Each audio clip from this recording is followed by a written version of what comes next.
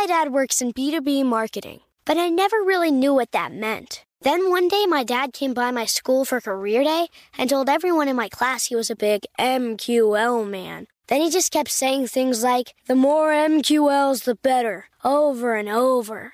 My friends still laugh at me to this day. I think it means marketing qualified lead. One thing's for sure. I'll be known as the MQL man's kid for the rest of my days. Why couldn't you just be a fireman or a lawyer? Why? You ruined my life, Dad. Not everyone gets B2B, but LinkedIn has the people who do. And with ads on LinkedIn, you'll be able to reach people based on job title, industry, likelihood to buy, and more. Start converting your B2B audience into high-quality leads today. We'll even give you a $100 credit on your next ad campaign. Go to linkedin.com/customer to claim your credit. That's linkedin.com/customer. Terms and conditions apply. LinkedIn, the place to be, to be. This podcast is sponsored by Ramp. Are you the decision maker in your company? Consider this. For the first time in decades, there's a better option for a corporate card and spend management platform. Meet Ramp, the only corporate card and spend management system designed to help you spend less money so you can make more. Most corporate credit cards offer points as incentives, but those points amount to less than their worth in real cash value. Ramp's business cards offer you cash back, real money in your pocket. Plus, you control who spends what with each vendor. And Ramp's software collects and verifies receipts automatically, which means you'll stop wasteful spending and close your books in hours instead of days. Businesses that use Ramp add up to 5% to their bottom line the first year. If you're a decision maker, adding Ramp could be one of the best decisions you've ever made. And now get $250 when you join Ramp for free. Just go to ramp.com/easy. Ramp.com/easy. RAMP.com/easy. Cards issued by Sutton Bank and Celtic Bank, members FDIC. Terms and conditions apply. It's brand new, Season 2. I'm Marissa Thalberg. And I'm Stephen Wolf-Badeta. And we're excited to be back having bigger, bolder, and always real conversations. Straight from the C-suite front lines of marketing, media, and more. We have great friends joining from people you may know, like Vilmer Valderrama and Bobby Burke. And people you'll want to know. So grab a coffee or, hey, even an Aperol Spritz and come join us on America's #1 podcast network, iHeart. Listen to Brand New on the iHeart Radio app, Apple Podcasts, or wherever you get your podcasts. Hi there, I'm Bob Pittman, Chairman and CEO of iHeartMedia. Welcome to Math and Magic, Stories from the Frontiers of Marketing. This week I'm talking to acclaimed musician and entrepreneur, Pitbull. I think that education is the real revolution, because as much as we speak about all the problems that there is in society and the world today, my mother's always told me, son, don't worry, the world's always been coming to an end. Don't let it scare you out of living. Listen to Math and Magic on our very own iHeartRadio app, Apple Podcast, or wherever you get your podcasts. Imagine you're a fly on the wall at a dinner between the Mafia, the CIA, and the KGB. That's where my new podcast begins. This is Neil Strauss, host of To Live and Die in LA, and I wanted to quickly tell you about an intense new series about a dangerous spy taught to seduce men for their secrets and sometimes their lives. From Tenderfoot TV, this is To Die For. To Die For is available now. Listen for free on the iHeartRadio app, Apple Podcasts, or wherever you get your podcasts. I'm Will Lucas, and this is Blakk, Tatted, Green Money. Blakk Tatted is an artist, entertainer, entrepreneur, and founder of Blakk Smoke, the world's #1 leader in no nicotine, no tobacco hookah products that are actually made from fruit. In recent months, he's had more than a couple $1 million days where his products have generated more than $1 million in sales and completely selling out online within 24 hours.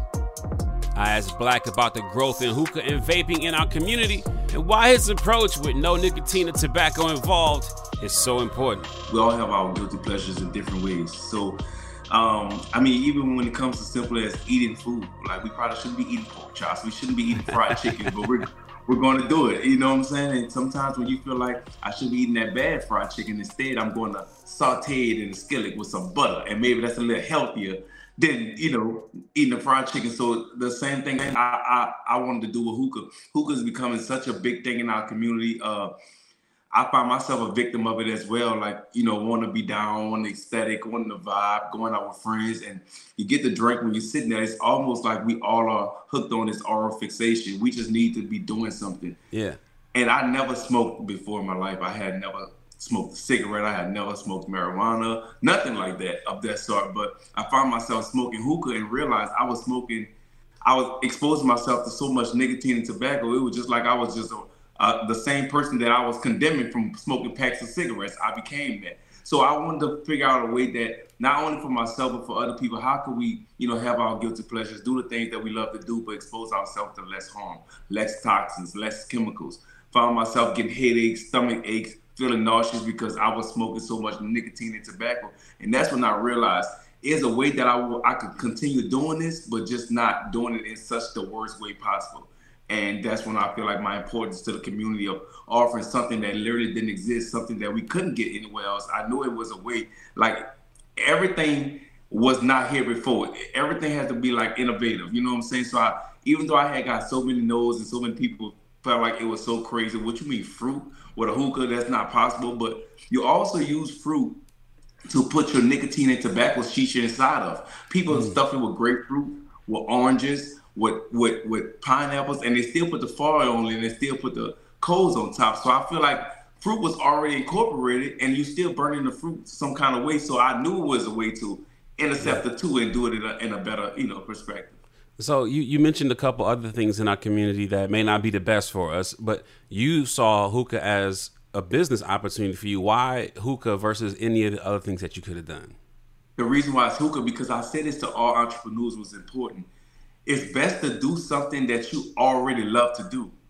That's where that passion comes from. Because if you chase something just because of the money, yes, it'd be good. Yes, it feels good, but it doesn't last long term.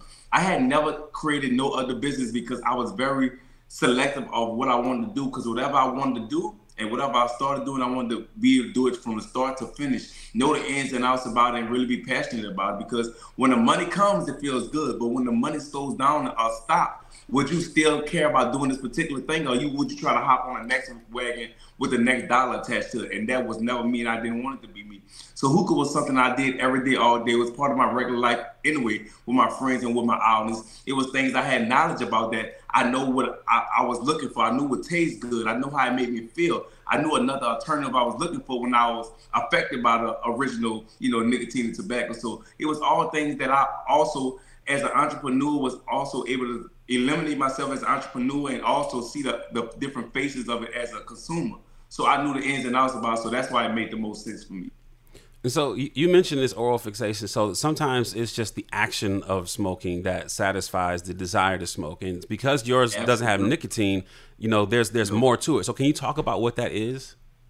Yes, it don't have nicotine, it don't have tobacco. So it's really more so like the oral fixation. A lot of people just thinking that they so addicted to that cigarette, is so addicted to that hookah, that nicotine, that tobacco, because they tell themselves, oh, I need that. What do Blakk smoke do for you? I'm not going to feel nothing. I'm not going to get high. Oh, no, I can't smoke that. I need my nicotine, my tobacco.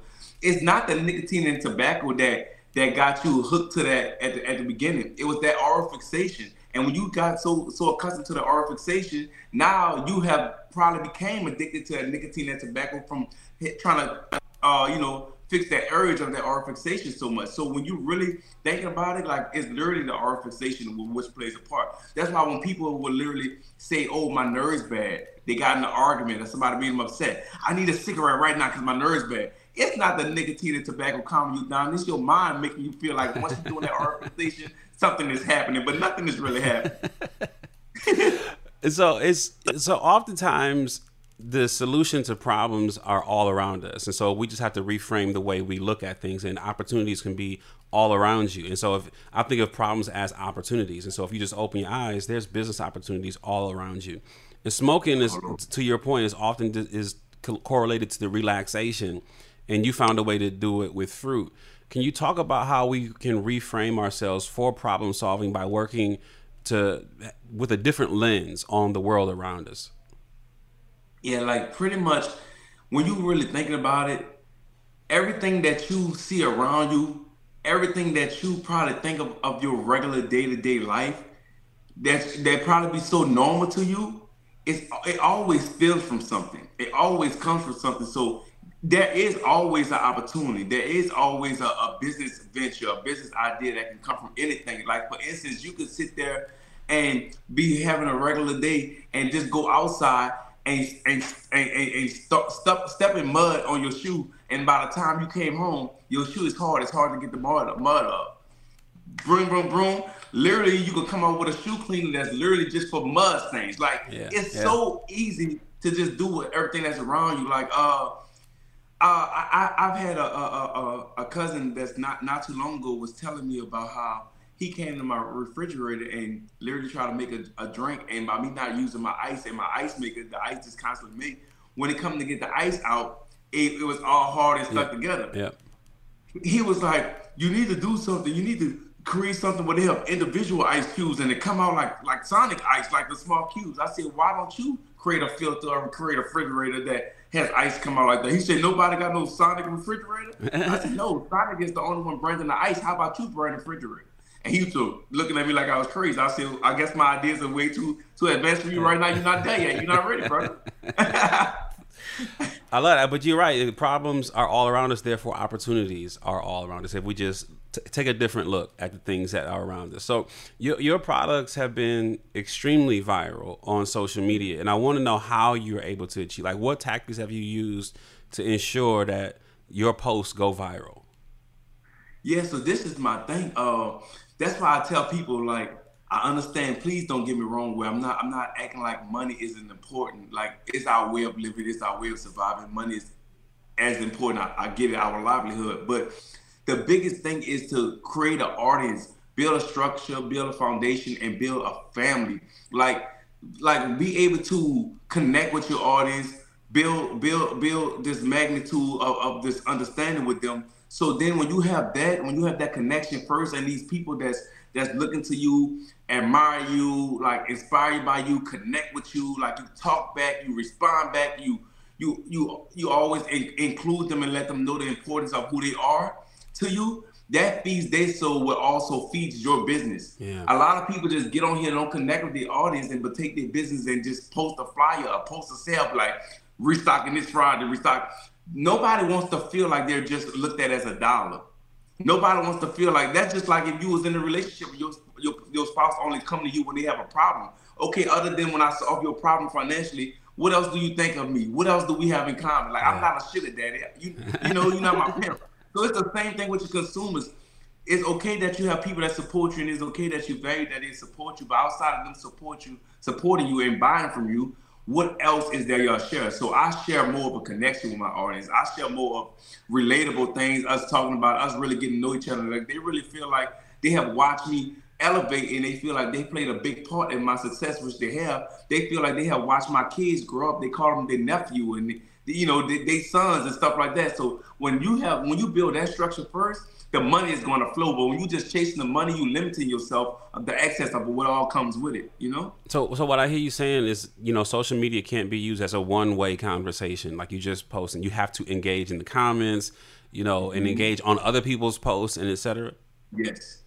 Yes, you have to, because like it's such a worldwide thing. Like, everybody is totally different. Like, it's not one world, it's not one community. You can't post one thing and touch everybody. Like, everybody has a different way of life, a different way of thinking. And something that I post that may have flirted 200,000 people probably have made 50,000 people be like, I don't like that, or that's weird. So you have to touch things that can relate to everybody. And you probably would never relate to everybody, but at least try to relate to as many people as you can. And you can't post to social media just from your lens, because not everybody also think like you. Not everybody understands your perspective. So you gotta sometimes take yourself out of the box. Like, I wouldn't normally like this, but somebody out here may do. So you really can't think about it like that. I was also telling a person like that about a business venture that they was working on. They was getting my opinion on it, and they was talking about different flavors and stuff like that of this alcohol beverage. And they was like, no, because I hate blueberry. No, because I don't like pineapple. I say, that's what you hate. That's what you don't like. But there's millions of people in the world that love blueberry, that love pineapple. So are you going to be the one buying all your stuff? That's right. Exactly. Your consumers, it was matters. If the people that's buying from you, that you expecting to support you, say, this is my favorite flavor, you're going to not sell it because you say, I don't like it. That doesn't make any sense. I never thought I'd take my 3 young kids to Sicily to solve a century-old mystery. But that's what I'm doing in my new podcast, The Sicilian Inheritance. Join us as we travel thousands of miles on the beautiful and crazy island of Sicily, as I trace my roots back through a mystery for the ages and untangle clues within my family's origin story, which has morphed like a game of telephone through the generations. Was our family matriarch killed in a land deal gone wrong? Or was it by the Sicilian mafia? A lover's quarrel? Or was she, as my father believed, a witch? Listen to The Sicilian Inheritance on the iHeartRadio app, Apple Podcasts, or wherever you get your podcasts.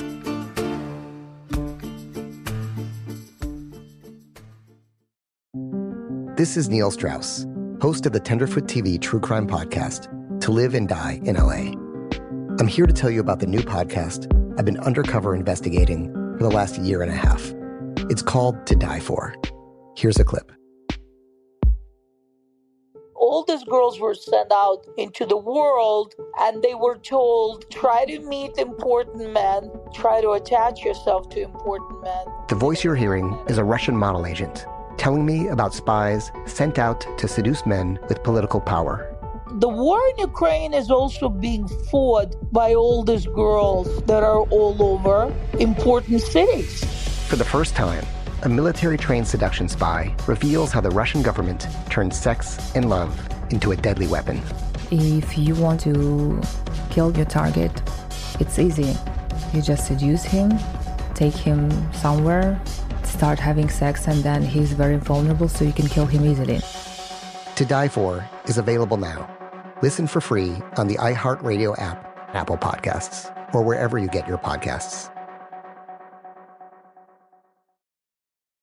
Oh, hi, I'm Rachel Zoe, and I'm back for another season of my podcast, Climbing in Heels. You might know me from the Rachel Zoe Project, or perhaps from my work as a celebrity stylist. And guess what? I'm still just as fully obsessed with all things fashion, beauty, and business. My podcast, Climbing in Heels, is all about celebrating the stories of extraordinary women, and this season, we're taking things up a notch. I'll be talking to some incredible women across so many industries, from models and beauty industry stars to doctors, entrepreneurs, and TV personalities. Climbing in Heels is here to bring you a weekly dose of glamour, inspiration, and fun. Every week, listeners will be able to ask me any questions. I'm answering it all. My life is absolutely crazy with so much going on, and I'm so beyond excited to bring you along for the ride. Whether we're talking red carpet looks, current trends, or products I'm obsessed with, I'm here to be your fashion fairy godmother. Listen to Climbing in Heels every Friday on the iHeartRadio app, Apple Podcasts, or wherever you get your podcasts. I'm Tamika D. Mallory. And it's your boy, my son, the General. And we are your hosts of TMI. New year, new name, new energy, but same old us. Oh, yeah. And catch us every Wednesday on the Blakk Effect Network, breaking down social and civil rights issues, pop culture, and politics, in hopes of pushing our culture forward to make the world a better place for generations to come. But that's not all. We will also have special guests to add their thoughts on the topics, as well as break down different political issues with local activists in their community. If you like to be informed and to expand your thoughts, listen to TMI on the Blakk Effect Podcast Network, iHeartRadio app, Apple Podcasts, or wherever you get your podcasts. That's right. I'm Elliot Connie, and this is Family Therapy. My best hopes, I guess, identify the life that I want and work towards it. I never seen a man take care of my mother the way she needed to be taken care of. I get the impression that you don't feel like you've done everything right as a father. Is that true? That's true, and I'm not offended by that. Thank you for going through those things, and thank you for overcoming them. Wow, thank God for deliverance. Every time I have one of our sessions be positive. It just keeps me going. I feel like my focus is redirected in a different aspect of my life now. So, how'd we do today? We did good. The Blakk Effect presents Family Therapy. Listen now on the Blakk Effect Podcast Network, iHeartRadio app, Apple Podcasts, or wherever you get your podcasts. When you sell humongous days like you've had, a $1 million day, $2 million days, you're not always stocked, I imagine, with $1 million worth of product in a warehouse or $2 million worth of product in a warehouse, I imagine, especially when you do it early. How do you manage to coordinate sales with inventory so that you can get them their product fast enough? This is the thing. I have never done pre-orders before. I only, and I preach this all the time, only sell what's inside of your warehouse, which is why I had to get, I don't know if you've seen when I just purchased the humongous Hookah. It's beautiful, man. It's beautiful. Thank you so much. And that's because the reason why I was selling out, because I was only able to go as far as my inventory allowed me to. So when I had those $1 million days, I was completely sold out. So I always was mad at myself. Everybody else around me cheering was like, woo, you made $1 million in a couple hours. And I'm mad at myself with my head down, because if I made $1 million in such and such hours and it stopped only because my inventory ran out, I was sold out, I could have made $3 million in 12 hours. I could have made $5 million in 24 hours, but I limited myself. So I'm never okay with selling out. It all sounds good and all looks pretty, but if you literally a business person and you focus on the growth of your business, you hindering your growth every single time. So selling out is not the goal. The goal is constantly making more money, and having enough inventory to sustain the amount of magnitude of your consumers, but still not selling out. Always got the supply for somebody else, because also you can't get so like cocky and level-headed to the point where you feel like, oh yeah, if it's sold out, when I restock, they will come back. You gotta always have this humble mindset that That's when right. I don't have it, they're gonna get the next best thing from the next best person. That's right. And so how do you think about, because you're selling out so quickly, what is the thinking on the balance of, well, if it's selling out so fast at this price, maybe it's priced, it could go higher. How do you think about that? So that's the thing. I feel like if it ain't broke, don't fix it. When with everything selling out so fast and the price is what it is, like before I released it, I like evaluated everything and found out my pricing points and what worked for me and what will be most suitable for me. How could I manage my business, be fair to the consumers, but also make sure I'm getting my profit and able to sustain my lifestyle and everything like that. When I came up with that price, I did that. So just because I'm being supported to this magnitude, I feel like it'll be unfair to the consumer and very selfish to raise the prices, and fluctuate the prices just to make my life a little better and make my profit a little higher, but actually taking more out of their pocket. These are the people that support me. I need them to feel more comfortable than me. Yeah. So this is when they work hard and get their check every week, I need them to like buy from me and not have regrets afterward. I need them to love the product when they receive it, and I need them not have a regret when they see that price come out their bank account. Because at the end of the day, if we constantly see something that's costing us too much money and we add up at the end of the month, end of the week, and say this is too high, 9 times out of 10, we not going to go back and continue doing that. Like that. And so I was reading this interview, and this is a quote from you, and you said, "I wanted to offer a healthier alternative. I wanted to create a vaping product that could be made with vegetables and water, but no one wants to smoke vegetables or water. I was left with that truth, but felt there had to be a way possible to incorporate fruit into hookah smoking. I tried many things and received a great deal of feedback. People told me it was not possible. It was so discouraging. It was not going to happen. It was not going to work, and that fruit would burn." How do you go about then testing, sampling products before you go into mass production, into manufacturing? Oh my God, that was a lot. That's the part that I would say is discouraging, because before I even got to the point of getting tested, so many people wouldn't even entertain the idea to test it. It was like, I can tell you right now, that's not going to work. I can tell you right now, that's not possible. I can tell you right now, it's so, and also a lot of those no's and a lot of that feedback also worked better for me, because they allowed me to also go back to the drawing board and constantly reinvent, constantly like re-educate myself more and more and more. What could I add? What could I do? What could I subtract to make sure it's possible to also, I was trying to work so hard to convince people to understand the logic from the beginning, so that I wouldn't even get a no, to the fact that it made me get my stuff down to the T so perfect that I couldn't get a no more. And not only did I get a yes, the yes that I got was just so, it was so like above and beyond, because I did all the work. If I would have got yes from the beginning, I probably would have stopped there. I wouldn't have researched more. I wouldn't have added more. I wouldn't have see what could be used, what can't be used. So I just feel like that was the best thing that could happen to me. I literally got, I think it was like 17 denials. Wow. 21 or something of that nature. That's very discouraging, especially since at the same time I'm fronting everything. I'm paying for these mixtures. I'm paying for these formulas. I'm paying for these testing. I'm also trying to live my life as an entrepreneur already and doing things on Instagram. I don't have that much money right now, so all these things are costing. It's discouraging, especially when you already got a comfort zone. I was doing things right now with WeTV networks and stuff like that, making a lot of money with those. So it's like, why even entertain something I'm getting those from and making $0 from, and I'm spending all the money I'm making here? That's very discouraging. You might as well say, forget that. I'm gonna go where I know it's for sure. But I was adamant, and when I put my mind to something, I'm going to do it. And I feel like my vision is my vision for a reason, because I see things that other people can't see. So I'm not going to let their response dictate what I continue to do from that point. I'm going to prove you wrong. And I did that. I love that. I love that. Other than your online strategy, which you can, direct B2C, business to consumer, you can sell directly to your customers. How did you work out your business to get distribution into other people's stores, other people's vape shops, and other people's hookah lounges so that they can sell your products? So that's the thing. We have like tens of thousands of emails and requests about that. I have never done that yet.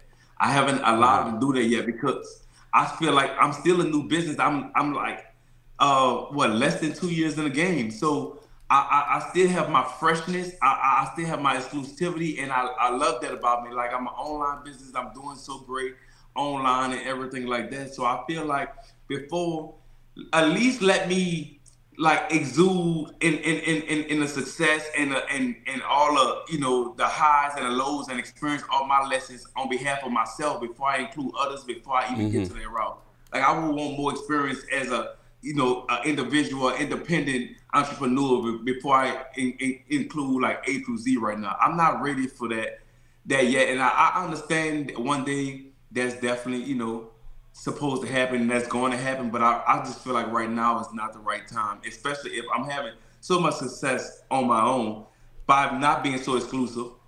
I feel like that plays a big part, that people want to come get it because it's not easily accessible. And when they sell out, they're waiting for the restock. So I feel like I'll be working against myself while I'm at the highest part of my career at this point, How did you get celebrities to back you on using their social media platforms? Or was that just they saw it organically and like, we into this? Organically. That's the thing about me. Like, I thought it was so hard for these celebrities. I always admired these celebrities. I'm human like everybody else. And I was like, one day I wish I could. One day I wish I could get this person, get that person. But they are human just like us. They like to do the same things that we do. And they like to be a part of the trends and everything else like everybody else. So I guess seeing my business everywhere, seeing everybody going crazy about it, seeing that everybody don't have access to it, what it made them want to do is use their celebrity card and just slide in the DM and be like, yes, I know it's so loud, I know they can't get it, but I want to try it. Can I get it? And that's where it started at. So it got to the point that they start sliding the DM or get my number from a fellow friend, asking to try. I send it to them. Hopefully one day we can do business, and before I know it, when they get the delivery, they're making a video just like everybody else. Wow. And they literally used to brag and be like, well, y'all can't get this. I know it's sold out, but I got mine. So it became a trend. Like, it's like the who got the Blakk Smoke, That's fire. That's fire. When I think about when you create an innovative products, I want you to go a level deeper there on, how you keep away copycats, or have a brand strong enough that they can do whatever they're going to do. We're going to do what we're going to do anyway. And so how do you think about your brand being so strong, and how do you ensure that it's so embedded in the minds of your consumer that, 10 other people can go and do their fruit thing? We still going to lead this market. Yeah. And that's my biggest point. I feel like people remember people remember you in the way that you present yourself. So if I would have just came out and said, hey, Hookah from Fruit, instead of explaining that this couldn't be done, I was the first one to do it, whatever the case may be. So that's why people hopped on the wave, and they want to try regardless, because it's like, this is impressive. This is interesting. I want to try something that I never tried. I want to see what this is like, see what this tastes like. So I feel like now we are stamped as the #1 hookah brand, not only the #1 hookah brand, that's the first to ever do it. So now even if somebody else was to do it or try to do it, that's cool, but it always will be like, oh, you doing what Blakk Smoke and I feel like there's no way around it. It's never gonna be somebody to come like take my spot, outdo me, because you cannot erase history, and I have made history. I love that. There's an entrepreneur I follow. His name is Paul Judge, and I'm gonna paraphrase a quote that he says because it makes me think of you. And it says, "The easiest way to get smart people to want to work with you is to have big ideas. Smart people want to work on big ideas, not small ones. And you're creating something out of nothing." And talk to me about some of the most critical roles on your team from the start that were important to you getting to the scale that you're at, because they could have done a lot of other things. Yes, absolutely. Just like having a vision is one thing, but having your vision unfold in front of you, like I can promise you, I can tell you firsthand, like it's not as beautiful and as peaches and cream as it may sound like, because you only believe as far as you can think, and you can only think as far as what you're capable of. So I had this vision, this idea, and this magnitude, and this idea of how big I wanted it to be and how great I wanted it to become. But me as a person, I was not prepared. I was not ready to deal with that. Like I didn't have the proper knowledge and understanding, because I feel like I was going to learn as I go. What I have accomplished this far probably would have been my 20-year span. So I thought as I grow on, I was going to have time to, educate myself and learn more and be able to put things in different perspectives. But my success almost happened overnight. So it's like, you're making the money, you got to deal with the product, you got to deal with inventory, you got to deal with the help, you got to deal with the consumers, you got to deal with the growth, you got to deal with the brand. Like all that is a lot for one person, especially when you're not starting off as a team. You're not starting off with a team. So the roles of the people that I do have closest to me, thank God for them, they play such an important role. Like working the late nights, early mornings, I'm talking about getting off at 4 a.m., coming back to work at 8 a.m. Like, yeah. I cannot take all the credit. It's times where they tell me, you rest, you go home, you go get you some sleep, and they was running it. So I'm at a point right now, like, I just cherish the people. It's like I cannot tell my story without including them in it, because they done this with me. Like, it's all written, and it has people on my team that I can promise you, it could be 50 years from now, I can promise you there's nothing that can make them not be a part of this team. There's nothing that can make me fire them or get rid of them. It's just like without them is no me, and without me is no them. And we have that understanding, and I would never break that loyalty. I've heard you, well, there's other people who would not embrace being called an overnight success, but I've heard you embrace it. Can you talk about why you've embraced that concept of being an overnight success? Yeah. Let me tell you why I embraced it, because although my journey itself wasn't overnight, because I was creating myself as Blakk Tatted, already an entrepreneur, working hard, working with these brands and doing those things. However, the Blakk Smoke success was overnight. Despite that, I used my platform that I had worked on for so many years. That doesn't make a difference. When I released my brand, it was an overnight success. And the reason why I'm not against the overnight success, because I feel like that's ultimately the goal that everybody should want. Nobody want to have the option to say, hey, you can make $1 million tomorrow, and they're gonna say, "Hey, no, I'd rather do it in 7 years."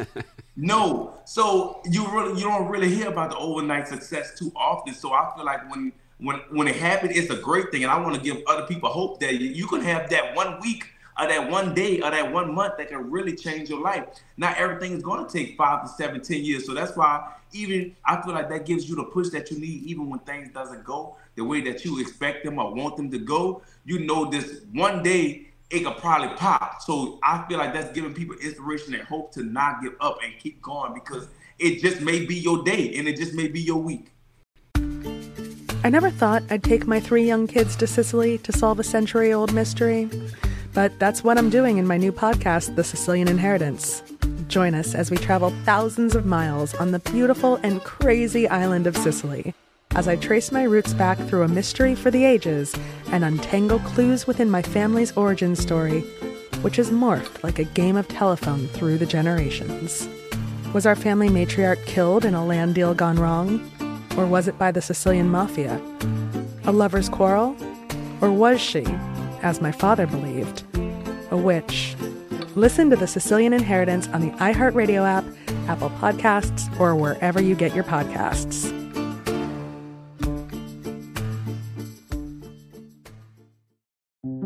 This is Neil Strauss, host of the Tenderfoot TV true crime podcast, To Live and Die in LA. I'm here to tell you about the new podcast I've been undercover investigating for the last year and a half. It's called To Die For. Here's a clip.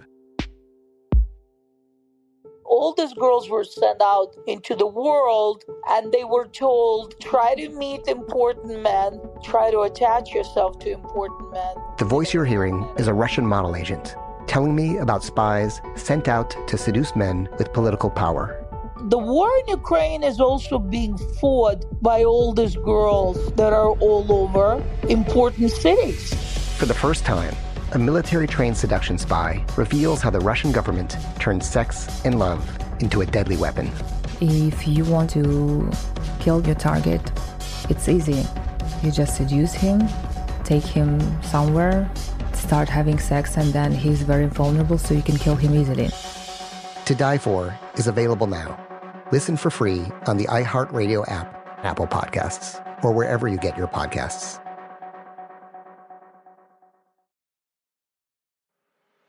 I'm Elliot Connie, and this is Family Therapy. My best hopes, I guess, identify the life that I want and work towards it. I never seen a man take care of my mother the way she needed to be taken care of. I get the impression that you don't feel like you've done everything right as a father. Is that true? That's true, and I'm not offended by that. Thank you for going through those things, and thank you for overcoming them. Wow. Thank God for deliverance. Every time I have one of our sessions be positive. It just keeps me going. I feel like my focus is redirected in a different aspect of my life now. So, how'd we do today? We did good. The Blakk Effect presents Family Therapy. Listen now on the Blakk Effect Podcast Network, iHeartRadio app, Apple Podcasts, or wherever you get your podcasts. I'm Tamika D. Mallory. And it's your boy, my son, the General. And we are your hosts of TMI. New year, new name, new energy, but same old us. Oh, yeah. And catch us every Wednesday on the Blakk Effect Network, breaking down social and civil rights issues, pop culture, and politics, in hopes of pushing our culture forward to make the world a better place for generations to come. But that's not all. We will also have special guests to add their thoughts on the topics, as well as break down different political issues with local activists in their community. If you like to be informed and to expand your thoughts, listen to TMI on the Blakk Effect Podcast Network, iHeartRadio app, Apple Podcasts, or wherever you get your podcasts. That's right.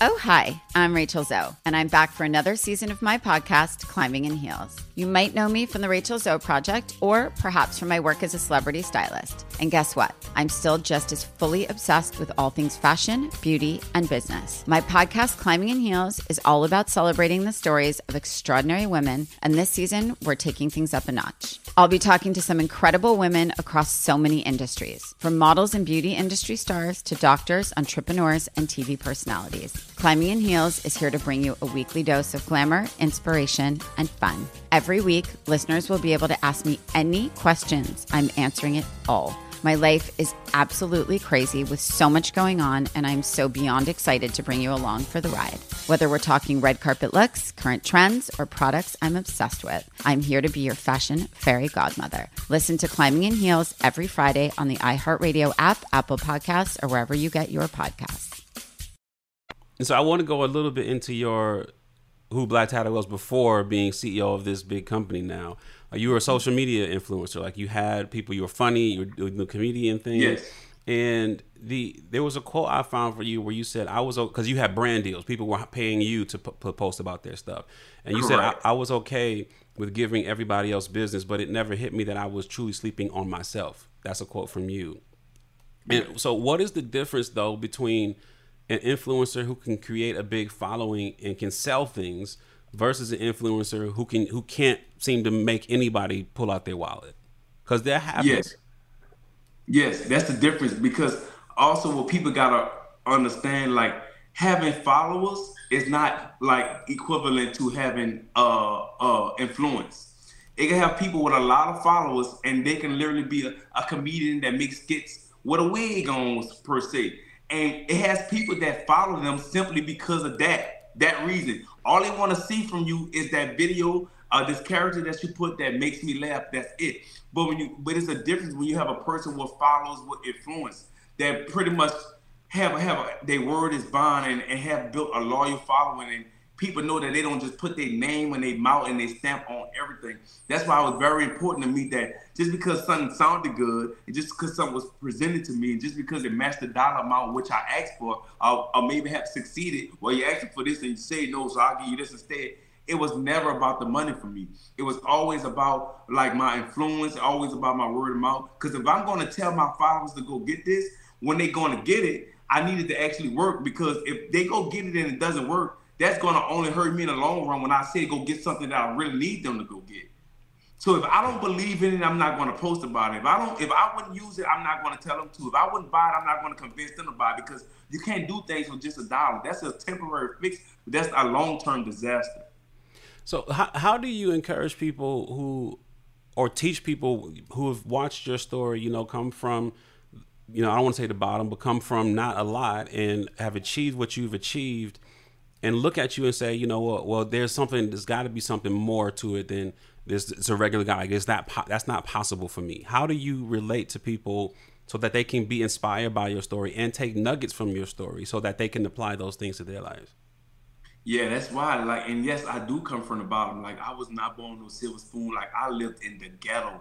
I live in the hood. Like, I have literally witnessed murders happen in front of me. And that's just my truth.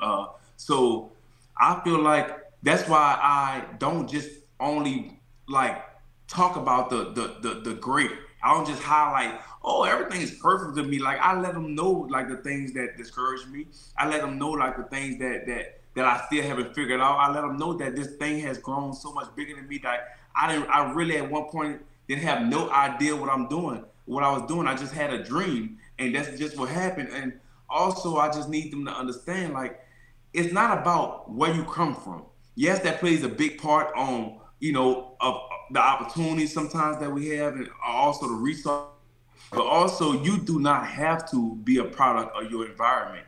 It's up to you to change that narrative. You don't have to want only what you see. I came from where I came from, and I seen everything around me, but I seen the way it affected everything and everybody around me. So I didn't know exactly what I wanted to do or what I wanted to be, but I know I wanted it to be opposite. So you literally got to train yourself to think forward, to train yourself to believe. And I know it sounds so cliche, but if you put your mind to it, you can actually do it. Like, where you come from does not determine where you're going.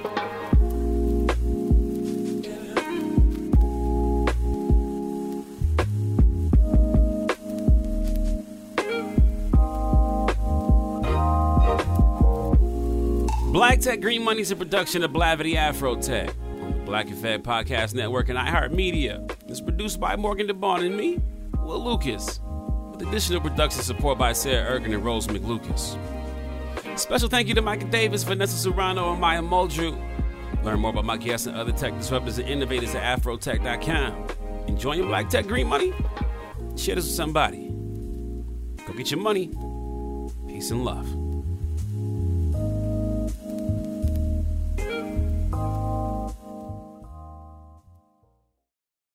It's brand new, Season 2.